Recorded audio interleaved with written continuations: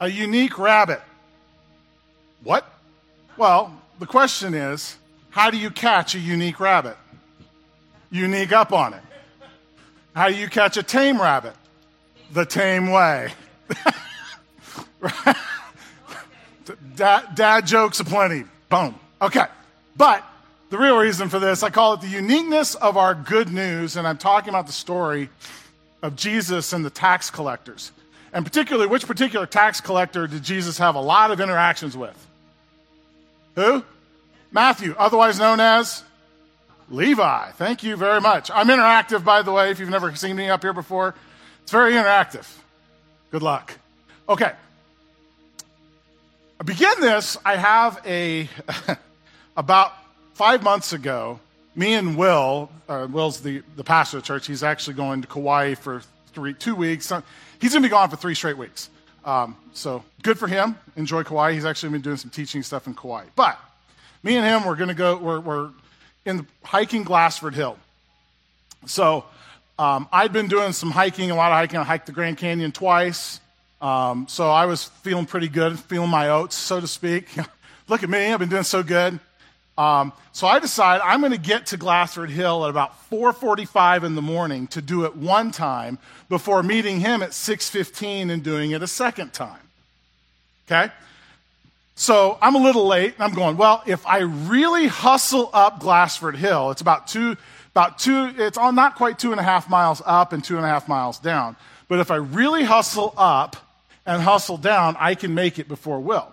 So I cruise up Glassford Hill, and I mean, I'm flying. I think I'm up Glassford Hill in about 40 minutes. Okay, that's flying on Glassford Hill in terms of getting up it, because normally it takes me 55, up to an hour to get up it. I get up to the top, I turn around, I start coming down. Man, coming down feels good. Boy, you're there. And I'm like, I can really make up some time coming down Glassford Hill. So you start coming down the hill, and it's a trail that's actually very steep. Okay? It's like this, and the rocks are all over the place. It's very loose up there. And I start jogging this downhill, because, you can jog down this thing. And I get about a quarter way down Glassford Hill, and 3 ladies are coming up this way, and I'm just doing my thing, right? Kind of peacocking a little bit. Look at me, running like this. And all of a sudden, I think in my head, man, it's been a really long time since I've tripped and fell when I'm running anywhere. And about that time, tripped and fell, I catch a rock with my right foot, and I start going down, and I think I said out loud, really? And I go down. Fortunately, my left arm takes the brunt of it, so I really, put a rock into my hand, and my wrist hurts, but I really didn't hurt anything else other than my pride. The ladies heard the thud of me hitting the ground, so they turn around, and I give them what universally in my household with my son is the good old-fashioned, I'm okay. I'm okay. Right? This is what your kids do. I'm all right. I use that. That was my experience there. But there are several times in life, guys, where we're cruising. We're firing along on all cylinders. Everything's good. And we hit the rock. And you can almost hear in our heads, really? Is this happening? Right? This is an experience we all feel. I've experienced this on the hill. But this is just a weekly, monthly, yearly experience in our lives. This is part of our human experience. We're going to talk a little bit about that towards the end, but interesting story, way to put it there. I want to begin the story. This story is in 3 different Gospels. It's in Luke, Mark, and Matthew, okay? So if you're going to follow me in a Bible, you need to turn to Luke 5, Matthew 9, and Mark 2, okay? Those 3 chapters, and if you remember Back to the Future, he's like, in the key of C, watch me for the changes, and guys, just try and keep up. That's what he did when he was playing Johnny Be Good at the end of Back to the Future. So I hope you can keep up with me here. What I'm going to do here is something on Thursdays nights. we have a meet. We meet. I meet back here with the group every other Thursday night. We are meeting this Thursday, and what we're doing is we're going through the Gospels parallel, chronological. So we get to a passage. If it's got 3 different places the passages, we talk about all 3 passages. I'm going to walk you a little bit through one of the things that we do on those Thursdays because it's very interesting to take the story and see it from 3 people's perspective. Because each one adds something different, adds something new to the experience, and actually tells a bigger story to us and what it can mean for us, right? So, Luke 5:27 through 32. Later, as Jesus left the town, he saw a tax collector named Levi sitting at his tax collector's booth. "Follow me and be my disciple," Jesus said to him. So Levi got up, left everything, and followed him. Later, Levi held a banquet in his home with Jesus and the guest of honor. As the guest of honor, many of Levi's fellow tax collectors and other guests also ate with them. But the Pharisees and their teachers of religious law complained bitterly to Jesus' disciples. "Why do you eat and drink with such scum?" Moss Eisley Spaceport. No other hive of scum and villainy, right? Star Wars fans, yes, you can bring that up. It's okay. That's 2 movie quotes, by the way, just so you know. Just if you're keeping track.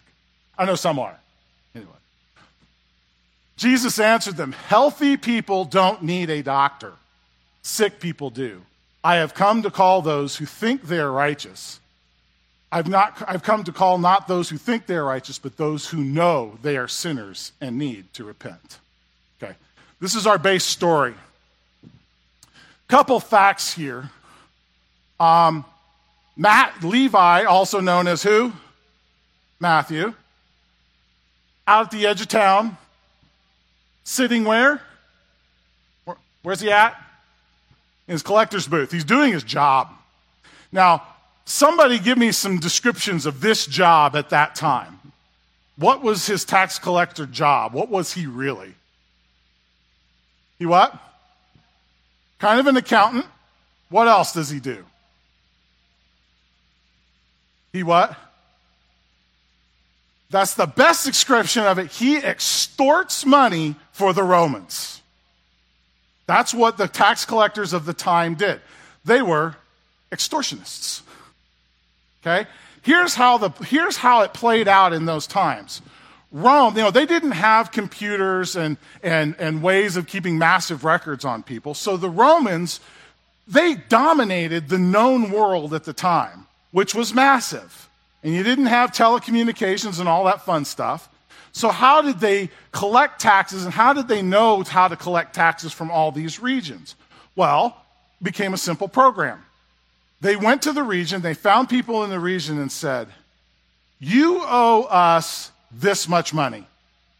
So they knew from Judea they could collect this much money. From Galatia, which is around Turkey, from someplace up in France. Poland, yeah. Galatia. Rome said each of these places owe us this much money during this time. And in order to collect it, they went to people in Judea, Jewish people, and said, "Hey, you want a little bit of a way to make a living? Give us this much money, and whatever you collect more than that is yours." Okay? Whatever you collect is yours. Now, question. If that's what you're doing and how you make a living, how much money would you try and collect from people? As much as you physically can. So, if I'm a traveler in Rome and I come upon Matthew's booth and I have a cart, and Matthew looks at my cart and says, "Well, I need to levy taxes on this cart," how much money do you think he's going to ask of me in this situation? He's going to look at me, he's going to size me up, and he's going to think, how much do I think I can get out of him? Right? That's what we do. That's what the tax collectors did. Now, with that being said, how popular were they with the Jewish people? They were not popular. They were extortionists.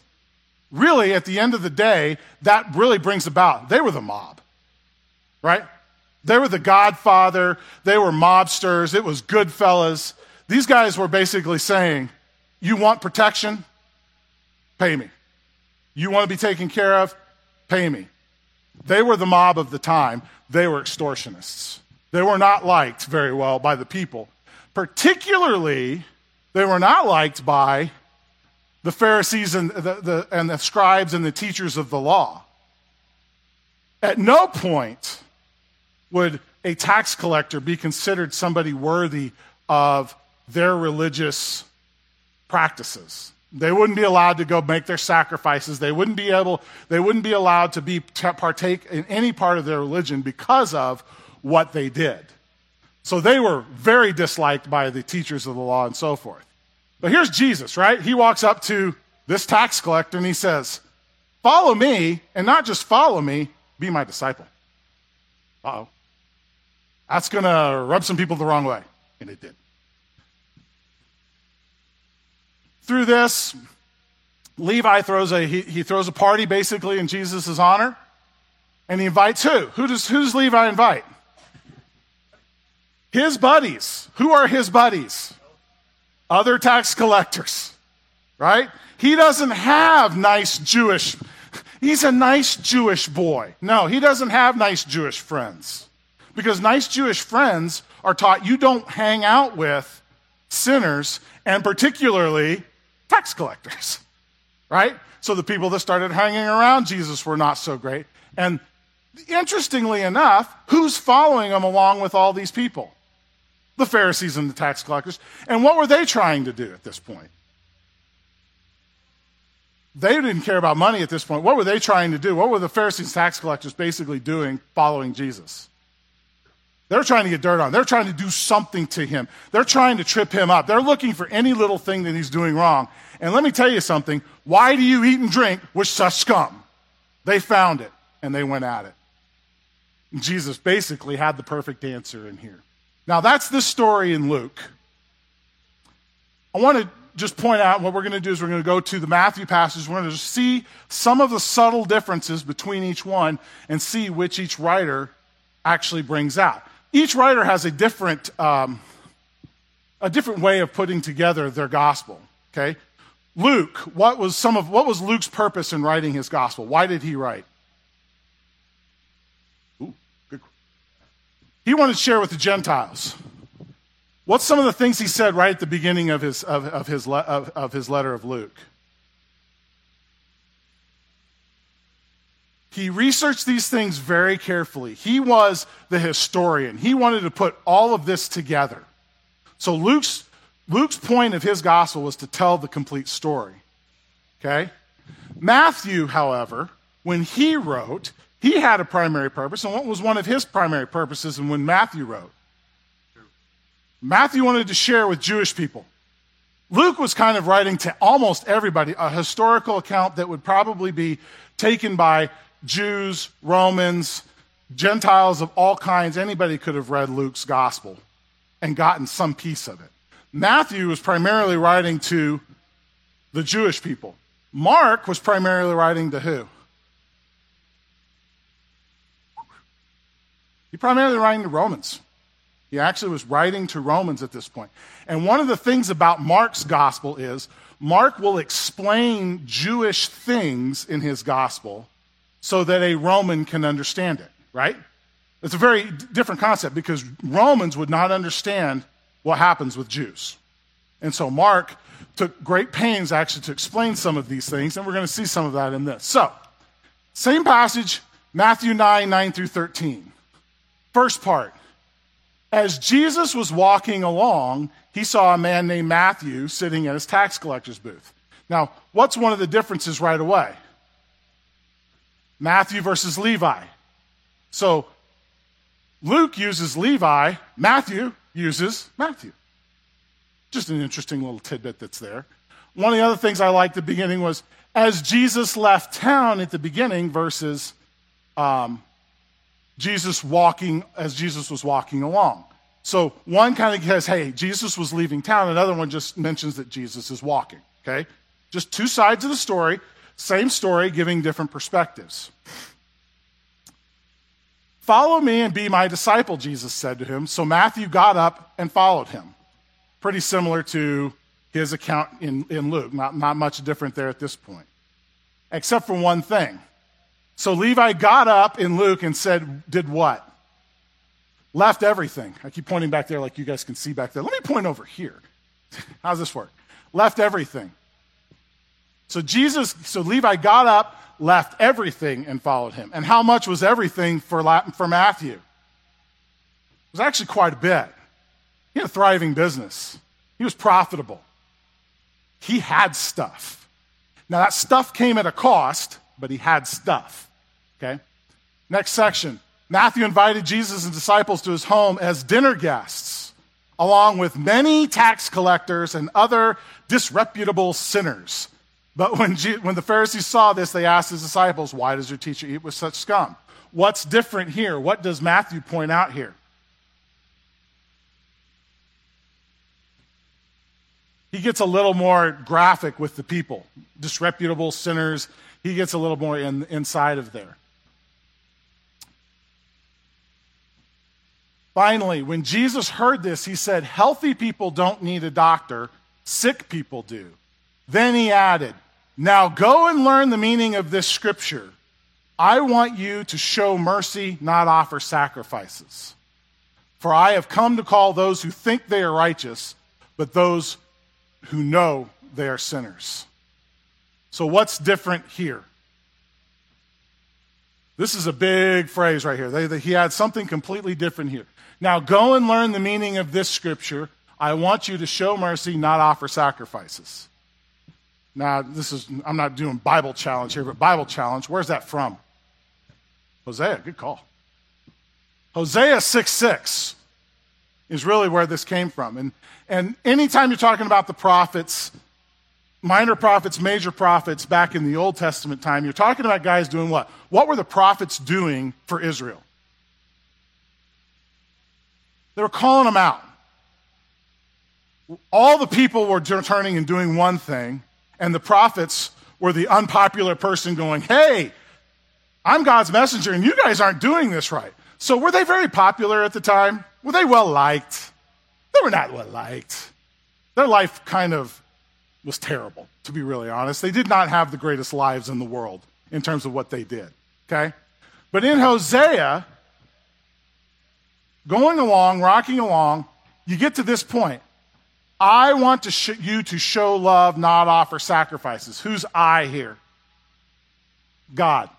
God wants you to show love, not offer sacrifices. And I love the next one. I want you to know me more than I want burnt offerings. Okay? How important was ceremonial law to a Jew? It's all they were. Sabbath day. And they had a whole list of things for Sabbath. I didn't even want to start into it because I'll just keep going. I mean, like a woman couldn't look into a mirror because she might be tempted to pick out a gray hair in the mirror on Sabbath. I mean, silly stuff like that is all about what they were about.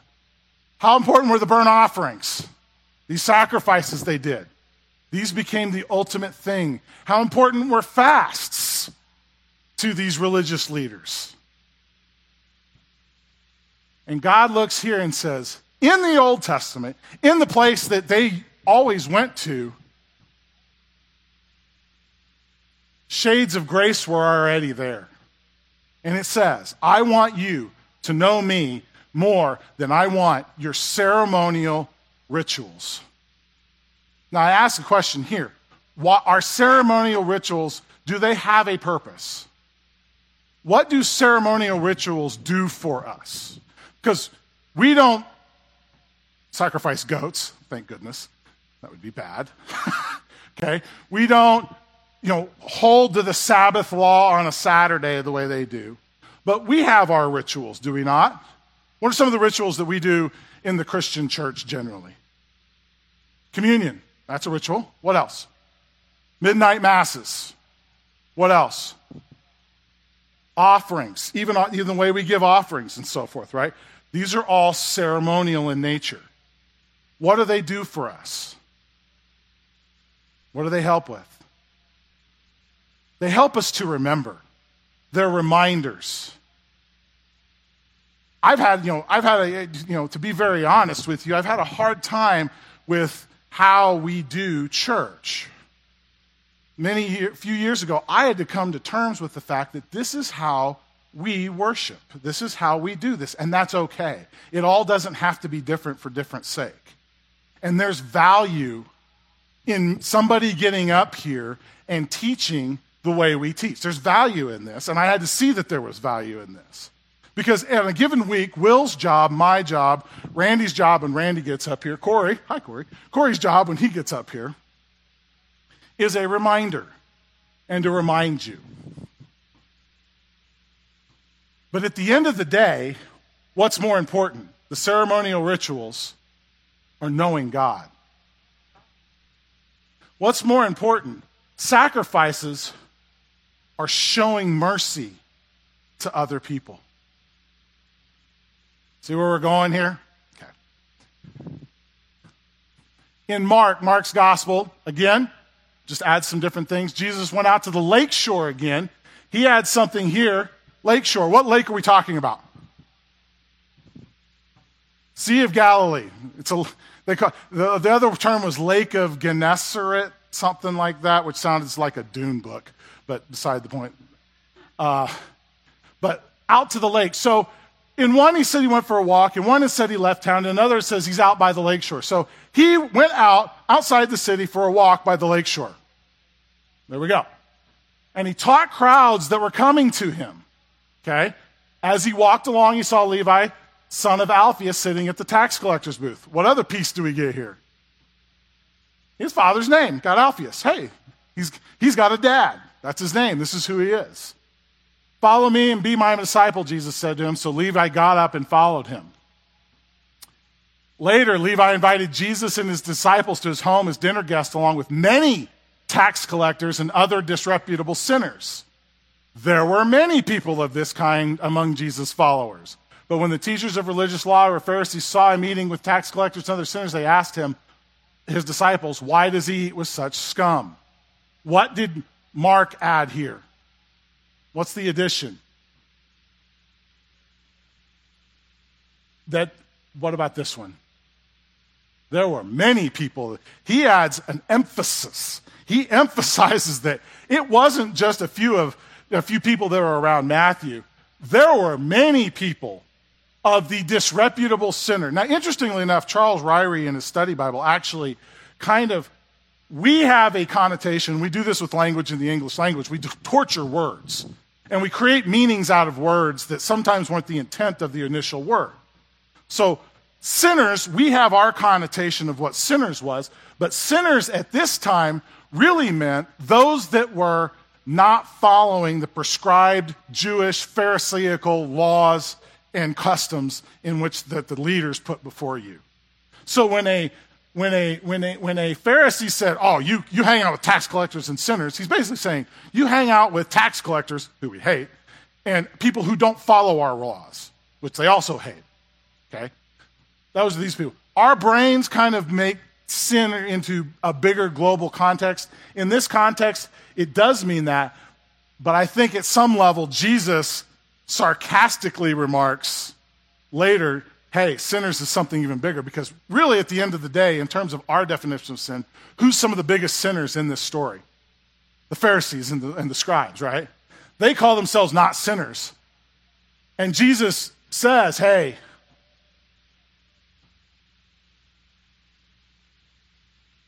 I came not for those who think they're righteous, but for those who know they are sinners. Okay? I got a few points here coming out of that. That's kind of how we get through some of the scriptures that we go through, and then we just have this great conversation. And one of the things that we do is these conversations just bring out all kinds of stuff, because I don't have all the answers as a teacher. It's just not the truth, right? I have some that I think there, but having other people's opinions is amazing.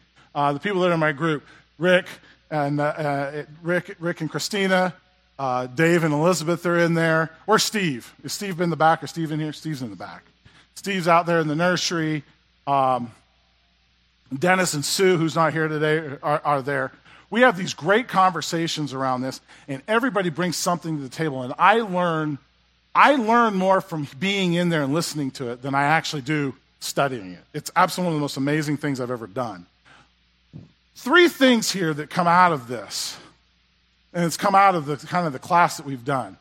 Power behind good news. Matthew, when Matthew gets through and starts into Jesus' ministry in Galilee, he says in Matthew 4, he says, and Jesus went around preaching the good news of the good news, which is the gospel, to the area, and people were amazed. And then he immediately goes into the Sermon on the Mount. Okay? That's his method of story. And then he goes into these stories that were kind of in Matthew 9, et cetera. Good news. What was the good news for the people of Judea? What were they hearing for the first time from Jesus that they haven't heard from the leaders and the scribes and the Pharisees? What were they hearing from Jesus? What was Jesus telling them?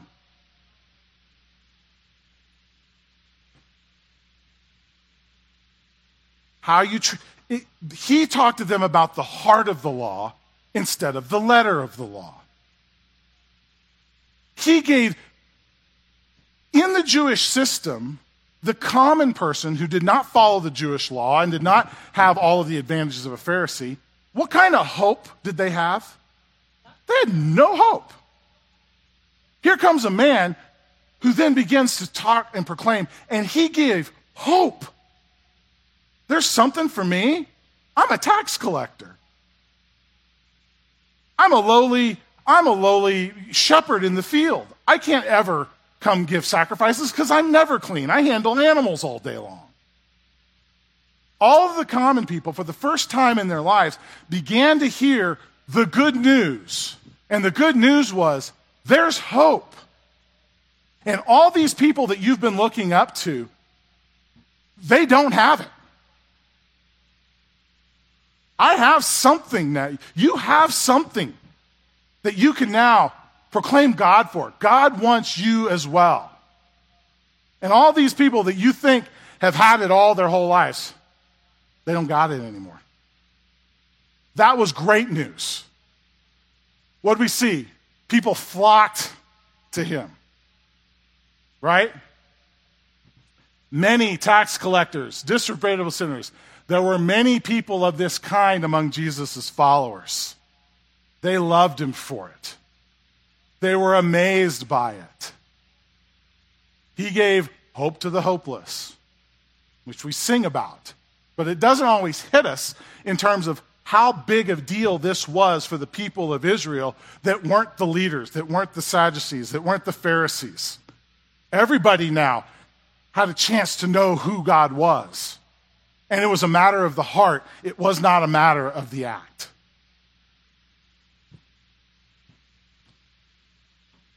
Second one, moral versus ceremonial law. We talked a little bit about this, but ceremonial became the most important thing for the Jewish people, for the leaders of the Jews, far more important than actually helping somebody, right? So Jesus heals a paralytic, right? Now, normally, if you heal a paralytic, should that not be a good thing for the paralytic? Right? I mean, this guy, he was paralyzed his whole life on a mat begging. Jesus heals him. What's the Pharisees' comment to him? It's on the Sabbath. You are a sinner. But we just healed somebody over here. This is a good thing. He's healed, and they're worried about the fact that he did it on the Sabbath. He cast out demons. Somebody had mental, spiritual problems in their life. They were crazy. And he made them not crazy anymore. But it was on the Sabbath. Right?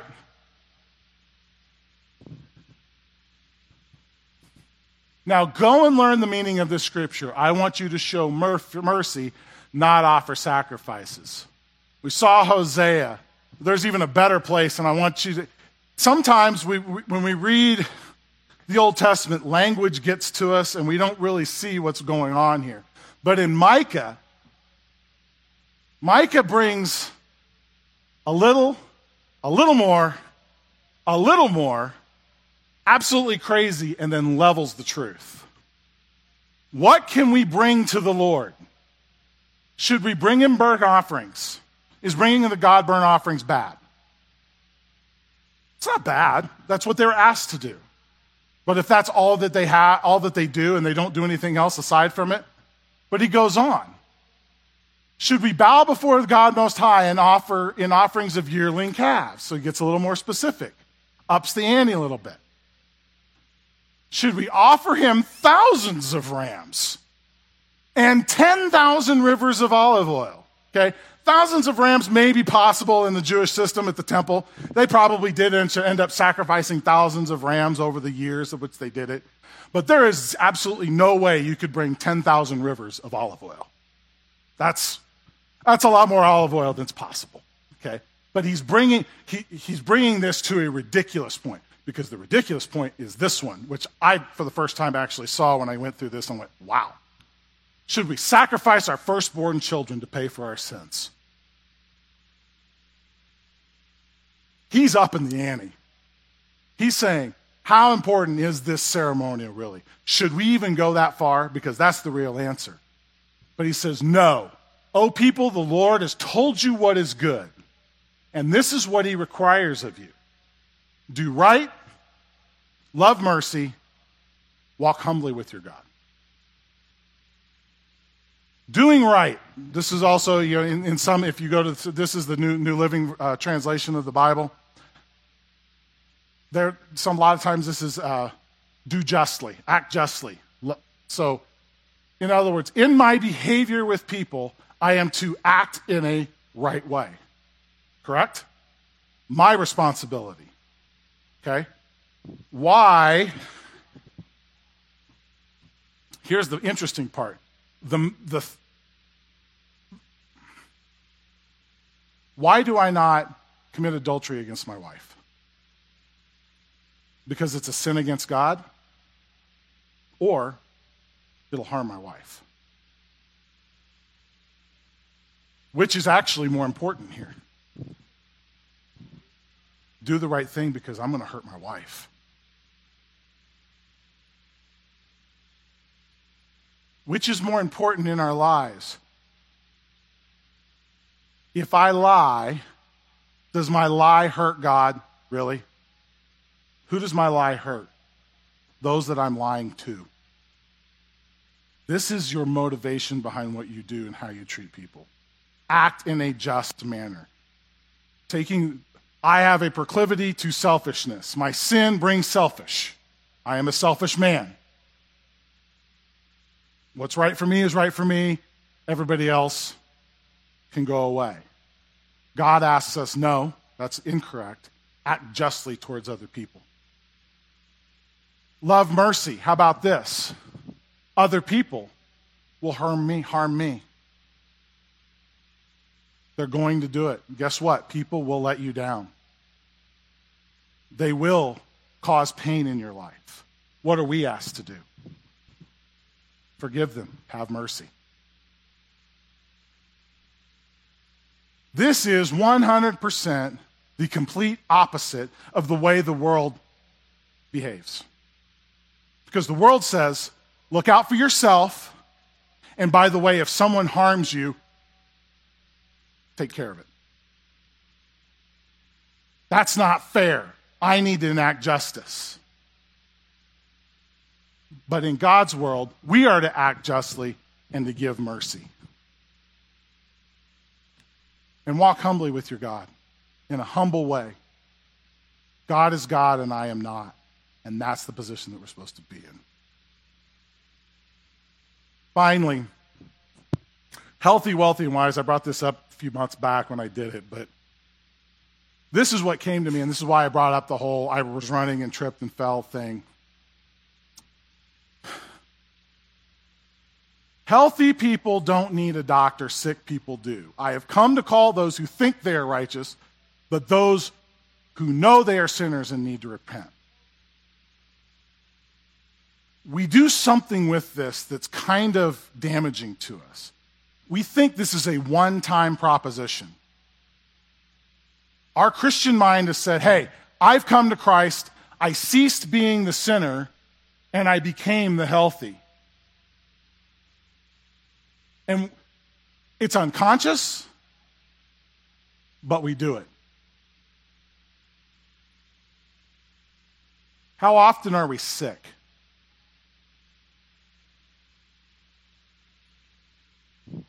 All the time. What is our position before God? Do we ever get to the point that we stand before God healthy in this world? Just from a general standpoint, the curse of sin on our lives brings about age, deterioration, sickness, pain. This doesn't go away, guys.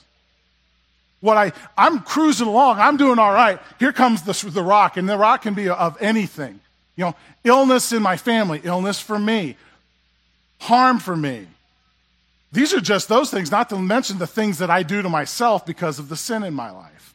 We are constantly at a place of being a sinner and being needed to repent. It's the position that we're supposed to be in. We're supposed to walk humbly before our God. And way too often, we do what the Pharisees do, and we think of ourselves as healthy. Our pride pops up. I'm a healthy man running down the thing. I'm good. In fact, like I said, I kind of peacocked in front of 3 ladies walking up. Why? I don't know. It's what I do. Look at me. I'm so cool. How often do we do this in life? We walk, we think we got it all together. We forget about what God really means. We forget the fact that we're sinners in needs of repentance. And life just comes up and smacks us upside the head. Ooh, that didn't read as well as I thought it would because I liked the way it looked in the thing, but that's okay. With that thought, I leave you with this, and I'm going to pray. Worship team, you guys can come up. 2 men went to the temple to pray. One was a Pharisee, the other was a despised tax collector. The Pharisee stood by himself and prayed this prayer: I thank you, God, that I am not like other people. Cheaters, sinners, adulterers. I'm certainly not like that tax collector. I fast twice a week and give you 1/10 of my income. He's healthy. He thinks he's got it all together. And that's his prayer. Is that coming humbly before your God? Nope. That has nothing. But I challenge you to look at those places in your life in which this becomes your attitude. Because it does. This week was a challenge for me. I'm sitting here preaching this, and all of a sudden last night I'm like, wait a minute. You need to take account for this in your life. It needs to mean something in there to you. Much less if you're going to be presenting it before people. But what are we asked? But the tax collector stood at a distance, dared not even lift his eyes to heaven as he prayed. Instead, he beat his chest in sorrow, saying, "O God, be merciful to me, for I am a sinner."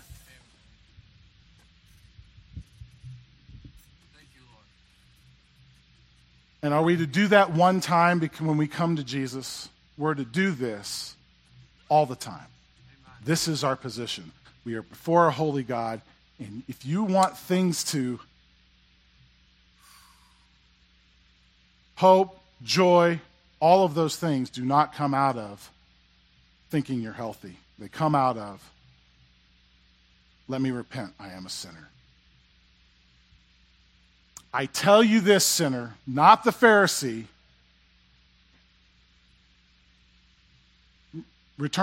I tell you this, sinner, not the Pharisee returned home justified before God, but those who exalt themselves will be humbled. and those who humble themselves will be exalted. Father, out of this, guide us in our lives to recognize those moments when we think we're healthy, wealthy, and wise. Because I think that's really the message, is we need to recognize those times because they will come. That's just a truth about our sinful nature. And if we can recognize them, if you can bring them to our attention and help us to realize, be merciful on us, a sinner. Our position before you allows us to walk humbly.